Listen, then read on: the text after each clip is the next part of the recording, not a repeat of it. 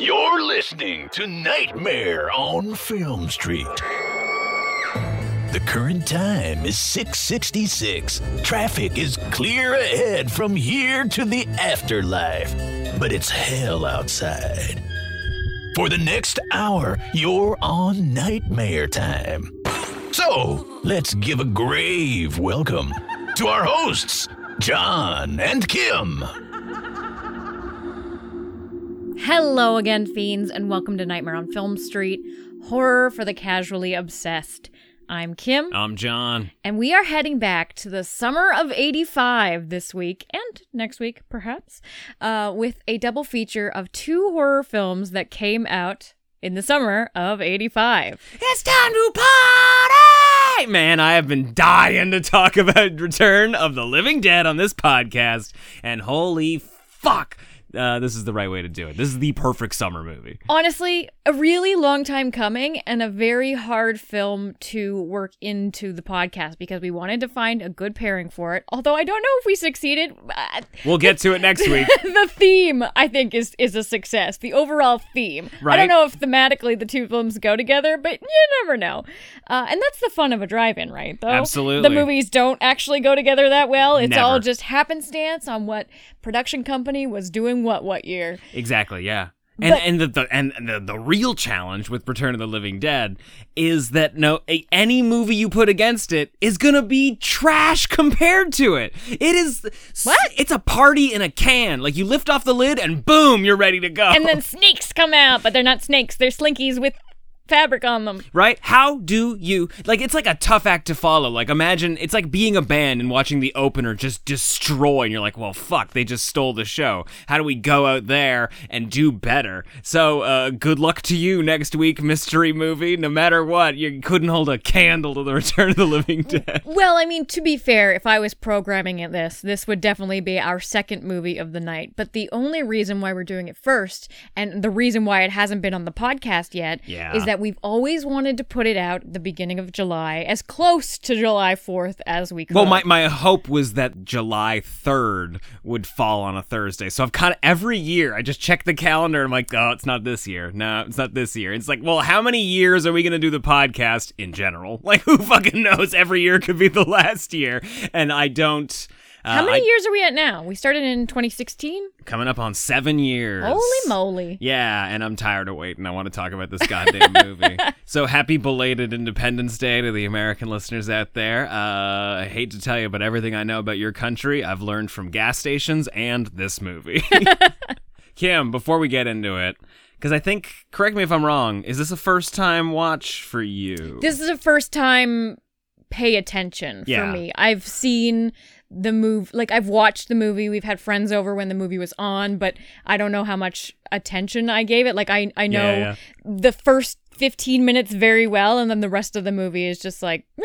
Yeah, exactly. Yeah, because once again, it's a party starter. It's a great party movie. So yeah, it's always a movie that's on in the background. Yes, so I'm gonna throw to you 3 good things about Return of the Living Dead. Okay, now I'm gonna be really sparing with this because I know we're gonna want to expand on it. But this movie has, for number one, this movie has very unique zombie lore, zombie rules. It has very unique zombies. Yeah, it's breaking the status quo. It's playing with the tropes and it's playing with the subgenre, and it's really doing something that's totally unique. For being like a trashy 80s film, this movie is so engaging because you do not know, one, what's going to happen, and two, zombies have never been so unkillable. Yes. And I think that I don't know if they've ever been this unkillable ever again. It ratchets up the tension, it ratchets up the climax of the film, and the heroes, they're fucked from the beginning, and it is so good. Yes, absolutely. My number 2, if I could pick one, it's real tough. Like, there's 100 good things about this movie, but I'll say that the zombies order takeout. Like they get good. They get an ambulance and they just send more paramedics and then send more police. Like they're ordering a fucking pizza. You know what I thought that he was gonna say when he was doing that zombie? I thought he was gonna say send more brains. Yes. And they were gonna send the ambulances anyway. Yeah. Would have loved that. Would have been cartoonish. Would have been perfect. Fucking perfect. Yeah. I don't know if you necessarily had anything locked in for number 3, but again, without getting into super specifics. I mean, like, we could always say Linnea Quigley dances naked, but could be talking about any Linnea Quigley movie. My number 3 good thing about Return of the Living Dead is that the main premise is that Night of the Living Dead by George A. Romero is based on a true story, and that really happened, and it was a government cover-up, so we exist in a world where zombies have already terrorized the countryside, but it's like a dirty, like an urban little legend secret, kind of. yeah. Yes, and what's so cool about that is that Return of the Living Dead, by title, you think is going to be a direct sequel to Night of the Living Dead. But when you think about it, it's not. Because in Return of the Living Dead, Night of the Living Dead exists as a movie. So they're in a world where Night of the Living Dead is a movie that's based on a true event. Even technically, this movie is supposed to be based on a true event. What a clever use of words, where it's like, this is based on a true story. Honestly, I fucking love that. All the names are based on real names and real locations, which is not even as much of a lie as Fargo saying it's based on a true story and just not meaning it. Like, it's legally, if you look at it, they technically have not lied. The names are based on real names and the cities are based on real cities, and that's about it. Oh, what a great little goofy way to start this fucking movie. Anyway, we're gonna toss the trailer. We're gonna get like one of the coolest fucking needle drops in the 80s horror. And YouTube's gonna demonetize us. Yep, and then we're gonna be back to talk about Dan O'Bannon's Return of the Living Dead.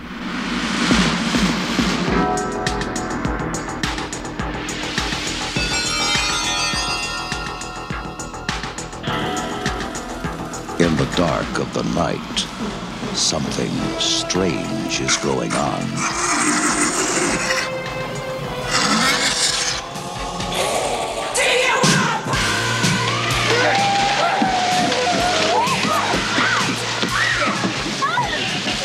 You see that movie, Night of the Living Dead? Sure. They ship those bodies. Well, say hello. The dead have risen from the grave. Mister, there's 100 of those things out there. How many did you say? 100. And now the question is, how do we get them back into the ground? Bert, Frank, we have a little problem. 4 left, 10 right.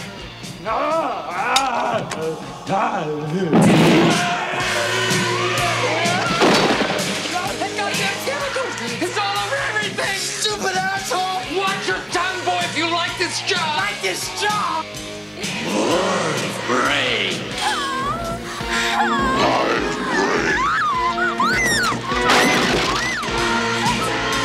Medical science is baffled. And it's a puzzle, because technically, you're not alive. Why do you eat people? Not people. Brains. How do you kill something that's already dead? Well, how do I know, Fred? I don't know. Let me think. It's not a bad question, Bert. In that movie, they destroyed the brain to kill him. Is that what they did? The brains, right? Brains! Brain! The brain! I hit the brain! Oh! Get it off! Get it off! Get it off! Get it off! Get it off! Get it off! The military is nervous. Usual crap. The police are confused.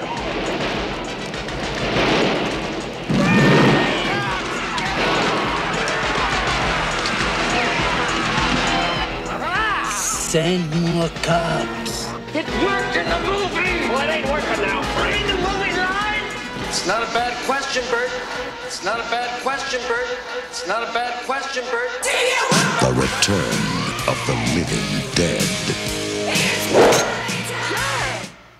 I was very happy to see this. Return of the Living Dead, currently sitting at a 7.3 out of 10 on IMDb. Respectable. 91% on Rotten Tomatoes. Wow. And a 3.9 out of 5 on Letterboxd. Yeah, honestly, the tagline for this movie could have been, just when you were getting bored of zombies, they went and got cool again. Yeah. I'm looking at it right now. The actual tagline of the movie is, they're back from the grave and ready to party. Yeah! Surprise, surprise. But the tagline for the second one is even fucking better, because obviously we're existing in we live in a post Jaws 2 world. It's just when you thought it was safe to be dead.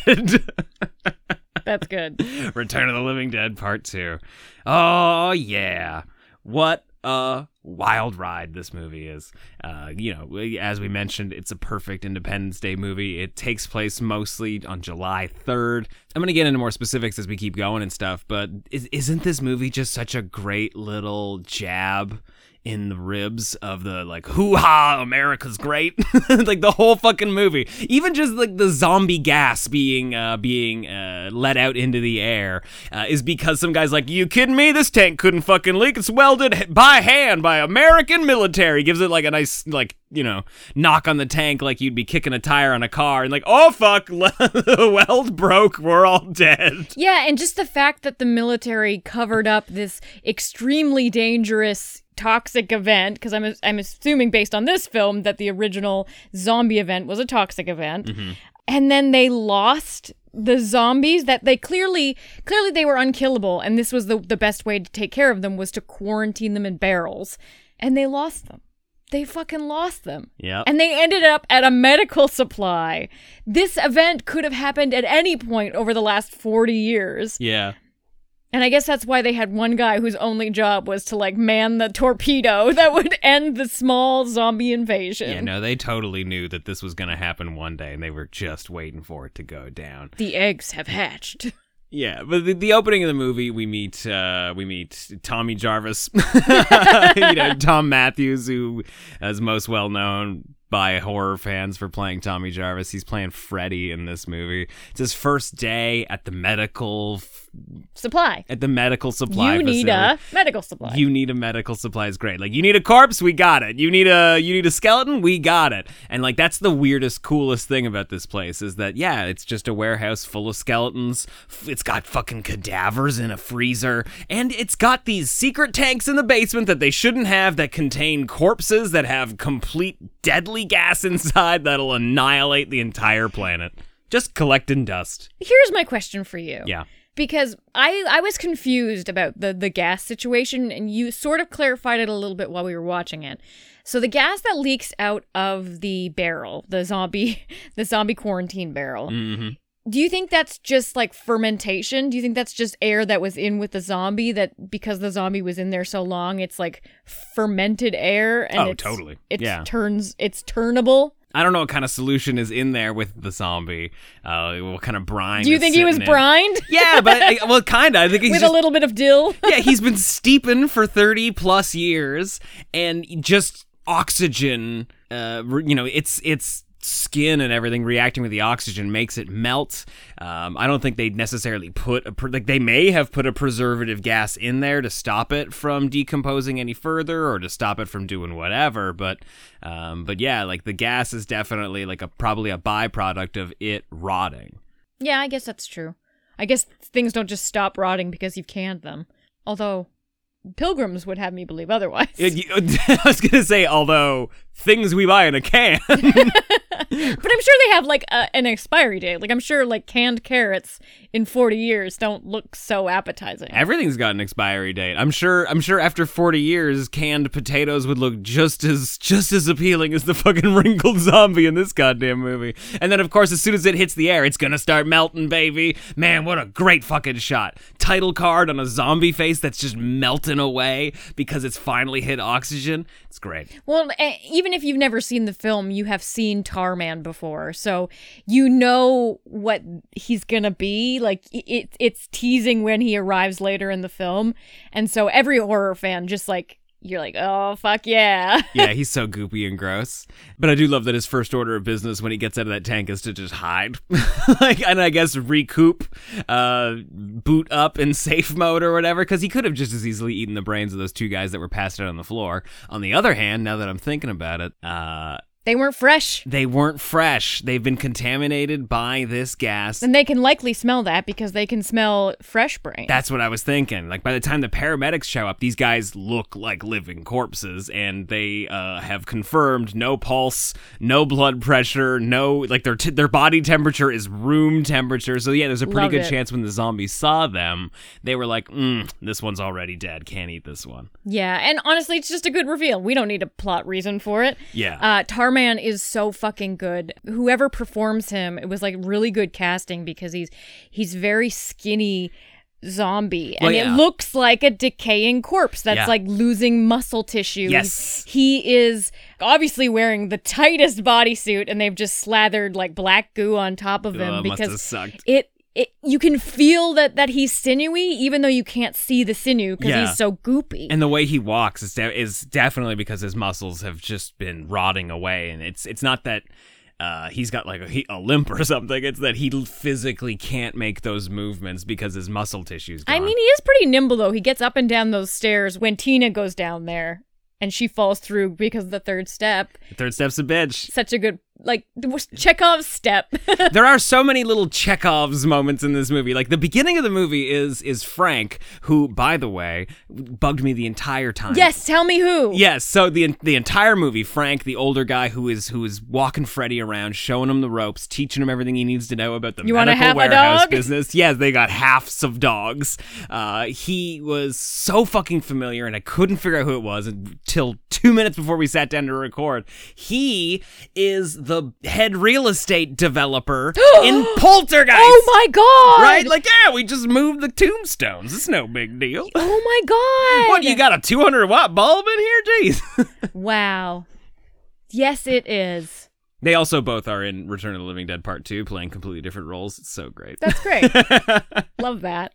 Yeah, but like there's so many little Chekhov's moments throughout the beginning of the movie. He's walking around the warehouse, showing him skeletons, showing him, pets that have been cut in half so you can see the insides. He's showing him cadavers, and it does not take a long time before all of that stuff starts moving around and terrorizing them. Love it. It's The dog moving, the Right? butterflies that have been like Yes! taxidermied and pinned to like a frame. Oh, It's an entire warehouse of products that have been made from the dead, and they're all coming back to life. In some in very cute ways, some completely jaundiced and ready to tear your head off. Okay, so here I want to have a little side tangent. I want to talk about corpses. Yeah. Not reanimated corpses, just corpses. Specifically, corpses for profit. Is that what we're talking about here? No. Okay.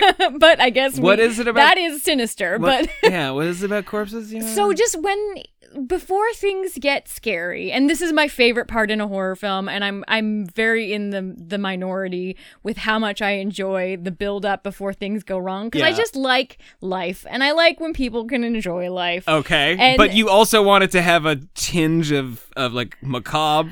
Absolutely. Like, I would just, if we could get some ominous tones in here, but like nothing jumping out at you yet.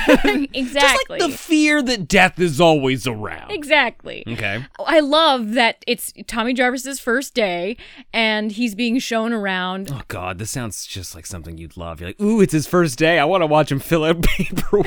Ooh, let's talk about all of the medical supplies. But the reactions were very surprising. So he knows that there are a ton of skeletons who have very good teeth that are medical Yes. supplies. Yeah. And they're talking about differentiating, if somebody orders female, somebody orders male, la la la. And he's like, oh, cool, skeletons, so fucking neat. And then he's like, we also have cadavers in this freezer. And he was like, no, fucking cadavers. So I want to talk about at what point a cadaver becomes not scary. Skeletons, not scary. That's true. Cadaver, and we all know super scary. We all know skeletons mostly made from real bones. Okay, but then I also have a theory. You play with, like as a kid, you'd play with it in the doctor's office. You'd be like, look at this little skeleton. I mean, you would assume it was plastic, but I have a theory. Uh-huh. I have a theory here because, and we're not even going to get into reanimation because that's just a whole other level. Yeah. We're not going to talk about reanimated corpses and their level of decomposition. Yeah. We're going to talk about regular decomposition. So yeah, the idea or if that you're just peeling back the layers as if like the crusts of the earth. So you're taking the skin off a corpse. yeah. If say just muscles, you got a dead thing that's just muscle tissue, nerve endings. Maybe it's a little juicy because the organs are still in there. I would say that is scarier than a dry ass cadaver. So my theory here, and like we're gonna get mathematical, is that it's a parabola of scares. So it's corpses, scary. Skinless corpses, very fucking scary. Skeleton, not scary anymore. Interesting. I love that. We're grading on a curve here. This is college. Yeah. the peak scare is not the dead person where you can still see their face. I like what you're saying. I would say that the cadaver is somewhere on the trajectory toward the peak, though. Yeah, I think cadaver I wouldn't say is we're up starting there. right down there at 0. Was that the y-axis? Is the way Exactly. prevalent? I think we're somewhere in the 45-degree point. Yeah, if we're on a roller coaster, we're halfway up the lift hill. Okay. Yes. Yeah. We still have to keep our hands inside, but we're not ready for that drop. What would you yet. say, like personally, what would you say is the scariest layer of the Earth's crust of corpses? Scariest layer of the Earth's crust of corpses. Now, this is a weird question. And not but reanimated, mind you, that complicates I'm things. not grading backward, right? Like we've got the skin. Now we take the skin off, and I'm not gonna lie. If I walk into a room and there is a cadaver that's strung up and with muscle tissue and nerve endings all sticking there, eyeballs still intact, but eyeballs, oh god! But right beside it is a pile of skin. I think the pile of skin is even scarier.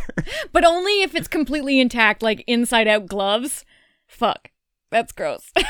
So it really depends on how plasticky it looks, because if you go to those bodywork exhibits where they like cut a person in half and you can like see everything that's What if there. it looks pliable, like you could play Operation with its like lungs and kidneys? So that's exactly what I was going to get at. If it looked like a stiff, like Operation, a strong breeze would knock out all those perfectly tangled up intestines, that's a strong haunting breeze through the doctor's office. Like all the fucking like the gallbladder and everything falls out. You're like, no. Yeah, no, that's gross. Here's the other thing. What if you hit it with a hose and you wash away all the gross blood, and you're just left with nice, clean, smooth organs? Okay, is that scarier? Even squeaky clean organs sound terrifying. Well, yeah, but I mean, not like I'd appreciate that they're shiny and new looking, but terrifying.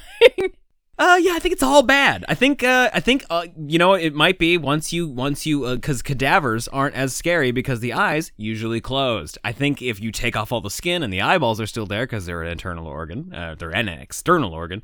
Yeah, the eyeball thing I did not think of, and as soon as you said that, I was like, oh, just like an eyeball that can't blink. Like, no, thank you. Now, but if you've got a corpse, skinned, organ still there, but the eyeballs are gone, I'd say at least 50-60% less scary. We're on the downward trajectory of that parabola. What if the mouth is open and the tongue is hanging out?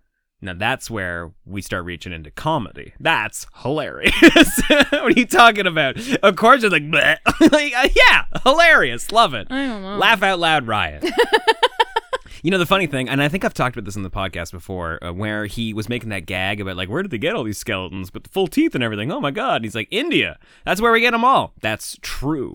Like 90% of the world's... I'm literally just picking a number out of the air, but I did read a book not too long ago called Red Market. Fascinating book about the black market of body parts and human beings in general. There's a whole chapter on just how, like, you know, a lot of adoptions that happen out of India are actually children that have been kidnapped. Like, they're not the, you know, sympathy story it's like that the you market hear. of human beings. Exactly, yeah. I'd say the thing that scared me the most about it was about, well, I mean, like, one, there's you know, the obvious chapters about millionaires that just have people that are sort of on call for organ transplants in case they need one. Of course there are. Very Purge-like, in that you can just buy a human being, you know, to hang out, and like if you need a liver, he's there, and you can perform the operation within 2 hours on an airplane in the air, you know, just like weird shit like that. But the thing that scared me the absolute fucking most were these blood farms that got raided and exposed, where people were being kidnapped and more or less held like zombies in these farms in the middle of nowhere in India, where they were just being drained of their blood but kept alive enough that they were still producing some of it. Like, they couldn't even run away if they tried. They didn't have enough energy to do it. And it's just guys, the real monster here is capitalism. Yeah! Capitalists are vampires. Totally! Literal, honest-to-God vampires. That's one of the coolest things about Return of the Living Dead, because it talks about all that stuff without hitting you over the head about it and still kind of making it fun and cool. Because it is about corporate evil a little bit. I think it's a lot about corporate evil. There's an undercurrent of corporate evil. Before we move on completely, I had one more thing I wanted to say about the skeletons. Uh-huh. And now this was me bringing it back from my scary skeleton theory to reanimation. Yes. Why didn't the skeletons reanimate? You know, it's the thing that's bugged me about this movie for years. Because in regular zombie movie, skeleton couldn't reanimate. There's no brain. But this movie, the corpses can walk around without brains. So is it the muscles that they need? Because I don't know. I would argue that every single corpse you see walking around in this movie has a brain. People that you see get their brains eaten don't come back up and start crawling around and walking. Is that true? That's very true. Those dogs still have half a brain. Okay, but I'm saying they sever the jaundice guy that comes out of the freezer who was a cadaver. They sever his head from his body, and both the head and the body are still reanimated. So the body is animated without the head. So we have confirmed that head not needed. That's true. Brains not needed. That's true. Therefore, the skeletons should have reanimated. Now, I'm going to present the even. No, I'm not done We yet. haven't made it past the first act of the movie, and the episode's almost done. Okay, so skeletons that are used for medical purposes are connected via like pins. So there's metal like hooks that are connecting. Do you think that's it? Because they're less organic now. There's a point where they have become not a human corpse anymore. They've been commodified as a product. I am going to present an even darker reality. The skeleton is alive but can't do anything about it. Because it doesn't have the muscle or the tendons to move. It's just sitting there, limp in the wind, going, kill me. Kill me. My God. Kill me. You're right, because it would have no ownership over those two metal things that are connecting its bits. So each individual bone would be animate. It's fucking dark. It's fucking dark. Honestly, when they pinned down that half a corpse lady who ate one of those punk kids, and they're talking to her because zombies fucking talk in this. Oh my God, so good. It's marvelous. One of the greatest scenes of this movie. When she explains why they eat brains, like, one, it's a little bit of a leap, but you're like, okay, I don't know if I understand this, but the sorrow attached to it. Yeah. Where it's just like she feels only pain. Like, I can feel this body rot. And like the only thing that makes the pain go away is eating brains. So like that's also why they're like they run after these people like rabid dogs, because they're like junkies trying to get another hit. The only thing that stops them from feeling the most insufferable, unending pain is eating brains. Well, and also just being this dead thing and understanding death and knowing death and wanting to consume life and wanting to consume that which makes us humans. Yeah. Like, quintessentially, like, you would assume, like, oh, they would want to eat hearts because hearts are where, like, blood pumps and, like, that's the source of life. But the brain is the source of humanity. And that's what they're depraved of. Yeah. But also, I mean, there is an interesting point where they go to the mortician across the way who's working late, and they want to use his crematorium, thank you, to burn up the one corpse they get. Currently they only have one corpse. Well, this is a small zombie infestation.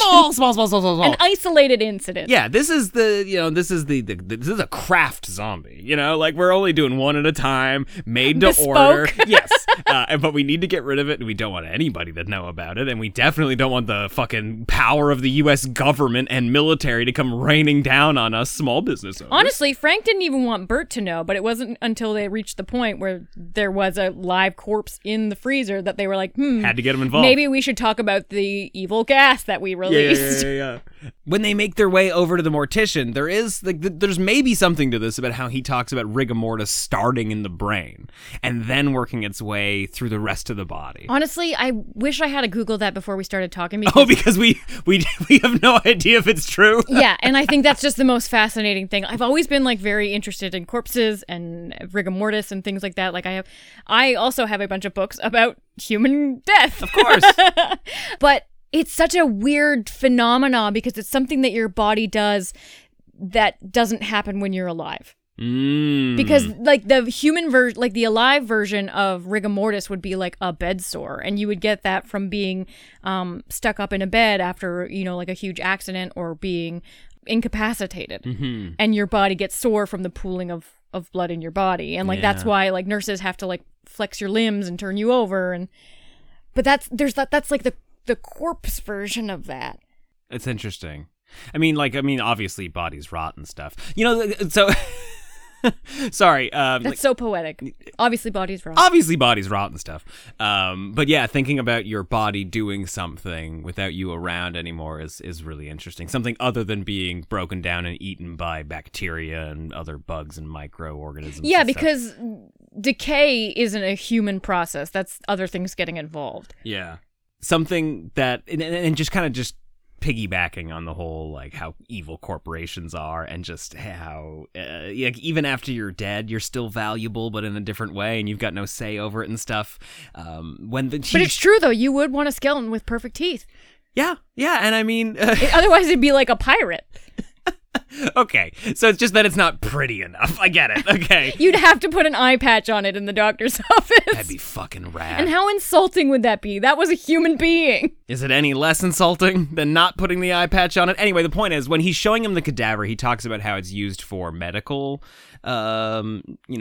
practice and also military experimentation with ammunition. It's just like, wow, can you imagine, like, you donate your body to science and instead of being used for, I mean, like, sure, none of us necessarily want to be used for practice for plastic surgery and stuff, but, like, you think when you're donating your body to science that you're going to be used to help solve cancer, you know, like, that some good's gonna come out of them tinkering with you. But then, you know, you're not around to supervise who decides to do what with your body, and instead you just get, like, strung up like a fucking scarecrow on a field somewhere where they can test out some new sort of, like, point blank ammunition that explodes on impact. Like, I don't know, I don't really wish it had destroyed that corpse a little more. He still looks like he'd be battle worthy. Like, that's such a fucked thing. Don't scare people out of organ donation, John. No, I mean, like, on the other hand, how else are you supposed to test this ammunition? How else are you supposed to know how good or bad it's gonna be if you can't shoot an actual person with it? Fun stuff. They can just use gelatin. Yeah, the other thing I love about this too is that the point of entry for all this is a punk kid who's finally gotten a job. You know, like, that's the idea. His friends are just fucking bumming around, waiting for him to finish work. They're pissed that he got a job, because, like, fuck, we could be partying right now if we weren't waiting for fucking Freddy to finish up at the dumb warehouse. That's why they break into the cemetery that's sort of attached to the warehouse in between. That looks like it's abandoned, but has a working crematorium. Working crematorium, spray paint all over the entry. There's chains on it, but they're like, fuck this, we're going in and hanging out. Capitalism. Yeah, that's what it is. Capitalism shut down the cemetery. Mm-hmm. Okay. It's kind of an Indiana Jones problem where it's like, if this scumbag kid, I mean that in the best way possible, he looks like a very nice boy. Also, punks are great. If he hadn't have ditched his punk roots and sold out and gotten a fucking job for the man, then he wouldn't have had, you know, then the guy training him wouldn't have told him this funny story, and he wouldn't have gone downstairs, and he wouldn't have, you know, unleashed this killing toxic gas on the world. Okay, I'm just going to take slight issue with the fact that you're calling him a punk, because I think this group is so diverse, and that there are so many different subcultures of fashion, and Freddy is definitely not a punk. He is with the girl that's using phone cords as a headband, and I'm assuming his best friend is the guy that's wearing the suit. Yeah, Kim knows nothing about his suspender t-shirt combo. This is very clearly a 1985 punk. He was doing a Dapper Dan, thank you. Just because he does not have a mohawk or a chain going from his ear to his nose does not mean he's not a punk, Kim. It's not a costume. It's a lifestyle. It's a way of life. Yeah, right. That's like the ultimate punk movie too. Is the other cool thing about Return of the Living Dead. And of course, big shout out to Chris Aikens, writer and contributor at Nightmare on Film Street, who's been singing the praises of punks in horror history for years now. I think for a long time he was writing a column called Gut the Punks, and I think the inception of it came from writing about Return of the Living Dead, specifically talking about the punk kids. And that line in particular was just like a fucking beacon call that kind of like went out to everybody watching it, like that this is not a costume, this is a lifestyle situation. Like it's kind of played for yucks in that moment too, because Linnea Quigley is naked and all over him, and he's like, God damn, why don't you have some fucking respect for the dead? I love that line. But and also the fact that Linnea Quigley is naked the entire movie. Every time she runs up a set of stairs, her butt is just out. Yeah. Well, she finds like a sheet to wrap herself in at some point. I think she's wearing somebody's vest. Is that what it is? Yeah. But either way, as soon as they have to run away from something, the sheet gets caught on a nail and like, no, I'm naked again.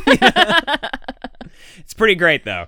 Like her dance, even just the scene like right before that where she's talking about her biggest fear in life. Like, good. Do you ever think about death? Do you ever think about dying and like the worst way to go, being eaten apart by all these old men? And then she, obviously she starts dancing naked in the cemetery, which is why they brought the road flares. There's no other reason for the road flares other than the lighting is way cooler when you're doing a striptease in the fucking cemetery.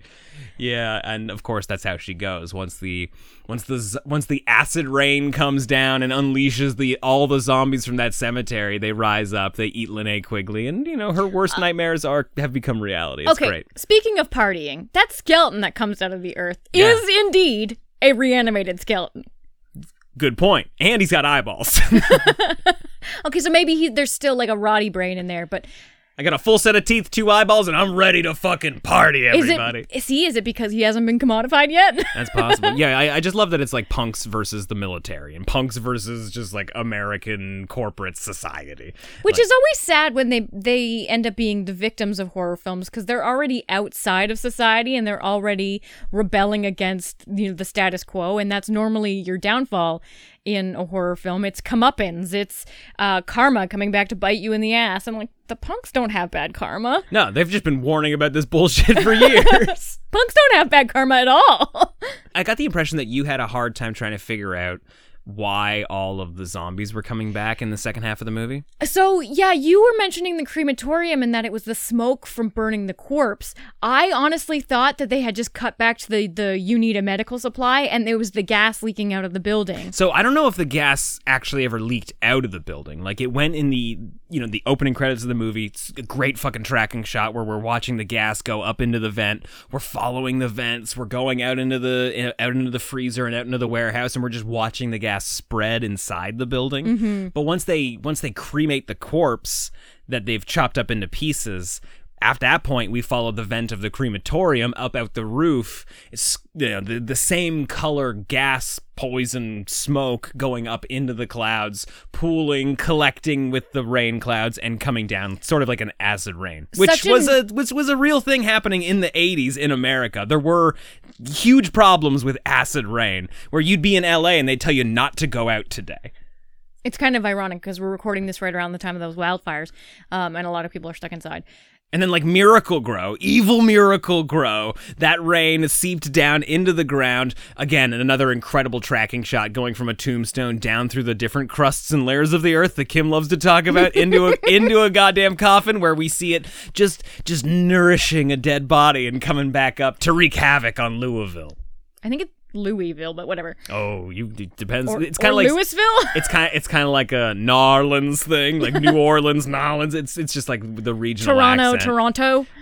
But honestly, I think the smoke from the crematorium is so cool, and it's just another like layer of how original this film tackled its zombies. Mm-hmm. They are unbeatable at that point. If burning them, incinerating them, literally the only thing that would get rid of them spreads them like spores. Yeah. How do you stop it? You think about it, every town is riddled with corpses. Yeah, and that's the level of firepower the military's looking for. Like they're looking for something that they can drop in the water and it'll annihilate an entire population of people. So it's not out of the ordinary. It's not, I don't know, it's not impossible to imagine that this is the kind of fucking thing that could pop up. I was very surprised. Like, look at the Blob. Like we talked about the Blob 2 weeks ago. I was very surprised how late in the movie the military was brought in. I was very, very surprised because I was like, I thought we were winding down, and then I wasn't surprised at all. No, right? I had just like it was such a brief switch of emotions. I was like, oh, they really should have done. Oh no, this is the perfect. Yep, it's over. Yeah, no second thought, no conversation about what to actually do. Literally, as soon as they find out about it, and it's probably also that it's spread and that it's doing more things. It's just immediately okay, cool. Let's just throw a fucking missile. Let's just annihilate that goddamn chunk of the map and we'll call it done. We'll lock the door, throw away the key. Yeah, he literally he thinks he does not think twice about it. He gets a phone call in the middle of the night. He punches a few numbers in his computer. It's protocol, John. Exactly. That's the thing too, is that like there's no thought put into it. It's just like, oh, this is the plan. This is what you do. Don't think about it. Just put it into action. Turn the key, kill 4,000 people, think nothing of it, and wish your coworkers a happy Independence Day and, I don't know, go have a hot dog or something. Go sleep with my wife. Yes. There had to be a conversation where they included them wishing each other a happy Independence Day. They were like, too far. Yeah, well, even the end of the movie when you're seeing Louisville explode, it's like 5 a.m. Eastern Standard Time. There's no date. It doesn't say the 4th of July. It doesn't say Independence Day, but you know what day it is. And like, goddamn, what's more American than starting the day? Like, the fucking sun is still rising and we're big ass fucking fireworks. Like, explosions at dawn. It's America. Hello. Welcome to the independence of, like, the independent capital of the world. Oh, man. What a wild movie. These zombies are so fucking unkillable. Everybody's just fucked. I know. Everyone was so fucked. I keep veering us away from the zombies to talk about America's weird obsession with bigger and bigger guns. That's okay. I took a 15-minute cadaver detour. But yeah, there's no way to kill him. There's no way to stop him. It's literally, like you throw superlatives around when you talk about zombies, about how like, oh, it's just if there's 2 zombies, it's the end of humanity as we know it. That's 100% true in a movie like Return of the Living Dead. I think maybe. And they're so smart. I'm sure they could reanimate themselves. That's the other thing. That Tarman knew how fucking chains and winches worked. Right? Yeah. I don't even know how a winch works. He worked smart and not hard and totally ripped open that goddamn closet door to get that juicy brain. And he's from 1950. These are old ass zombies that have just been sitting around doing nothing. Oh, when Freddy finally turns, like that's real sad because Tina's with them the whole time. Oh, to man. The bitter end. The emotional manipulation that zombie does to his girlfriend when she's stuck in the attic. Right? He's like, you don't see. I know you're here. I can smell your brains. Oh, that's so great. But he's like, you don't see him doing it, but you can hear that he has set the ladder back up that they've used to climb into the attic. And he's banging on the door. And then he's like, oh, I broke my arm. Why did you make me do that? You made me hurt myself, Tina. Like he becomes real twisted, abusive boyfriend very fast. He'll do anything to get that brain. Side shout out though, the rate of sickness on both Freddy and Frank was so good the entire movie. Yeah. They did such a good job. And even just like conveying that it was like a heat wave and how hot it was, those characters, they had to have filmed during an actual heat wave because everybody was so fucking sweaty. They're wearing so many layers and they're so sweaty. I felt so bad for the kid in the like wool tweed jacket. Yeah, like he was the sweatiest of all. Yeah, that was rough. That was the only reason Linnea Quigley was naked the whole time. She just refused She got to put way her too clothes fucking back hot. on. Yeah. I mean, at least Miguel Nunez got to have like some sleeveless shirts or something. Like he kind of looks like he's dressed for the weather a little bit. Oh man, we did not do big shout out to him in this movie. He kicks a lot of ass. Like, he's obviously Demon from Friday the 13th Part 5. Ooh, baby. And the voodoo guy from Scooby Doo on the first live action Scooby Doo movie. Oh yeah, that's such a good role for like how small it is. Yeah, he kills it in this movie. Like pretty much makes it out to the end. That's like the real sad part about the end of this movie is that some people really deserve to live and they've really hustled, busted their ass, risked their lives, and then fucking military drops a bomb on them. And honestly, one of my most favorite things about this movie is it's not about the chaos of living beings, because that was really explored in Night of the Living Dead, and I think Night of the Living Dead did it so perfectly. And so many films that is kind of the go-to. That's like the what you fall back on. Yes. Like The Mist, when all of the people are stuck inside the grocery store, and it's just about like there are monsters outside, but the real horror is that humans can't work together and we can't set aside our differences in times of crisis. And in this, it's completely opposite. It's characters that you wouldn't assume right away, like if you were to judge them by their clothes, are not the type of people who would immediately work together with strangers. And everybody is so honorable. When they run out to get the car and there's 2 people left in the crematorium, we know that they're making a just decision to drive away, because there's absolutely no way they could get in that car without dying, and they have a better chance of all 4 of them surviving if they get the fuck out and can get help. Yeah, and as much as one of them is panicking, Tina, Freddie's girlfriend, is panicking a little bit because she's watching these guys sort of drive off.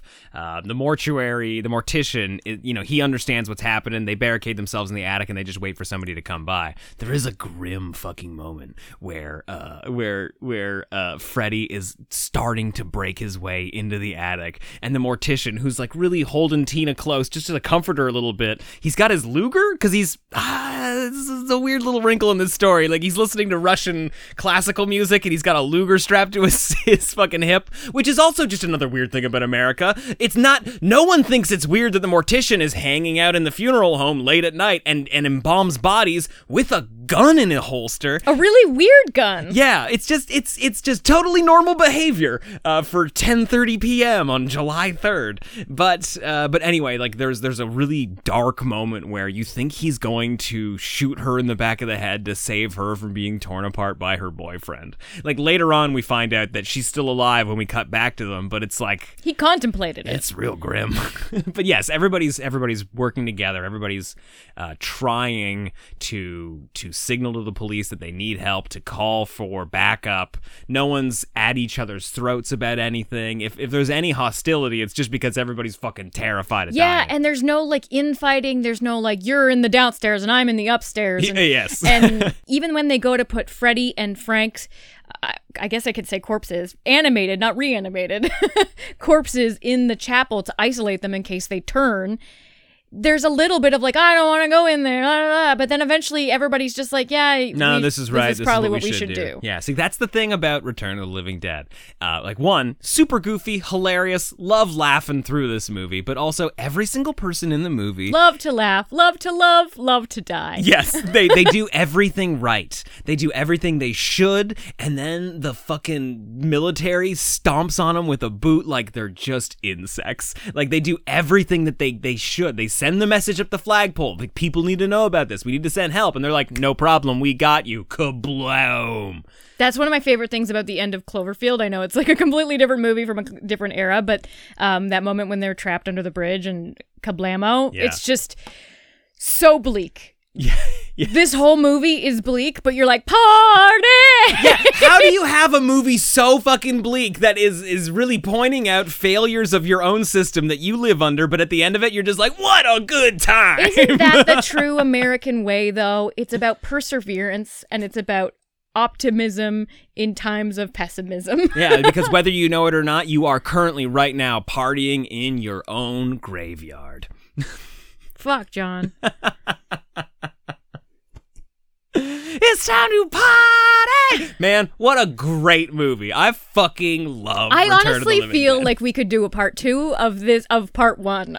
Yeah, no, I got like another half hour of stuff in me that I'd love to talk about, but we'll have to do a watch party of this so we can all just react to it live, because there's just every single moment of this film is worth discussing. Yeah, well, it's one of those goofy movies where it shouldn't work. Like, on paper, it could have just as easily failed, but it's about the tone, it's about the approach, the special effects are awesome, the characters are weird and kooky. It's just alchemy. Like, it comes together in a way that you wouldn't expect, and it is just a fucking blast from start to finish. Yeah, absolute 4 out of 4 from me. Oh, same, Yeah. obviously. It's so much fun, and the originality, you're just so right in that movies have come afterwards that haven't compared to it, haven't paled its shine, and it's building off of movies before it, yeah. and it's got its own sense of humor and its own style that you instantly know what movie this is when you're shown 30 seconds of it. Yeah, it is a fucking crime that Dan O'Bannon did not direct more movies. He's got one other movie from the early 90s. I've never seen it. I'd love to check it out. But I mean, like, he's mostly known as a writer, obviously. He wrote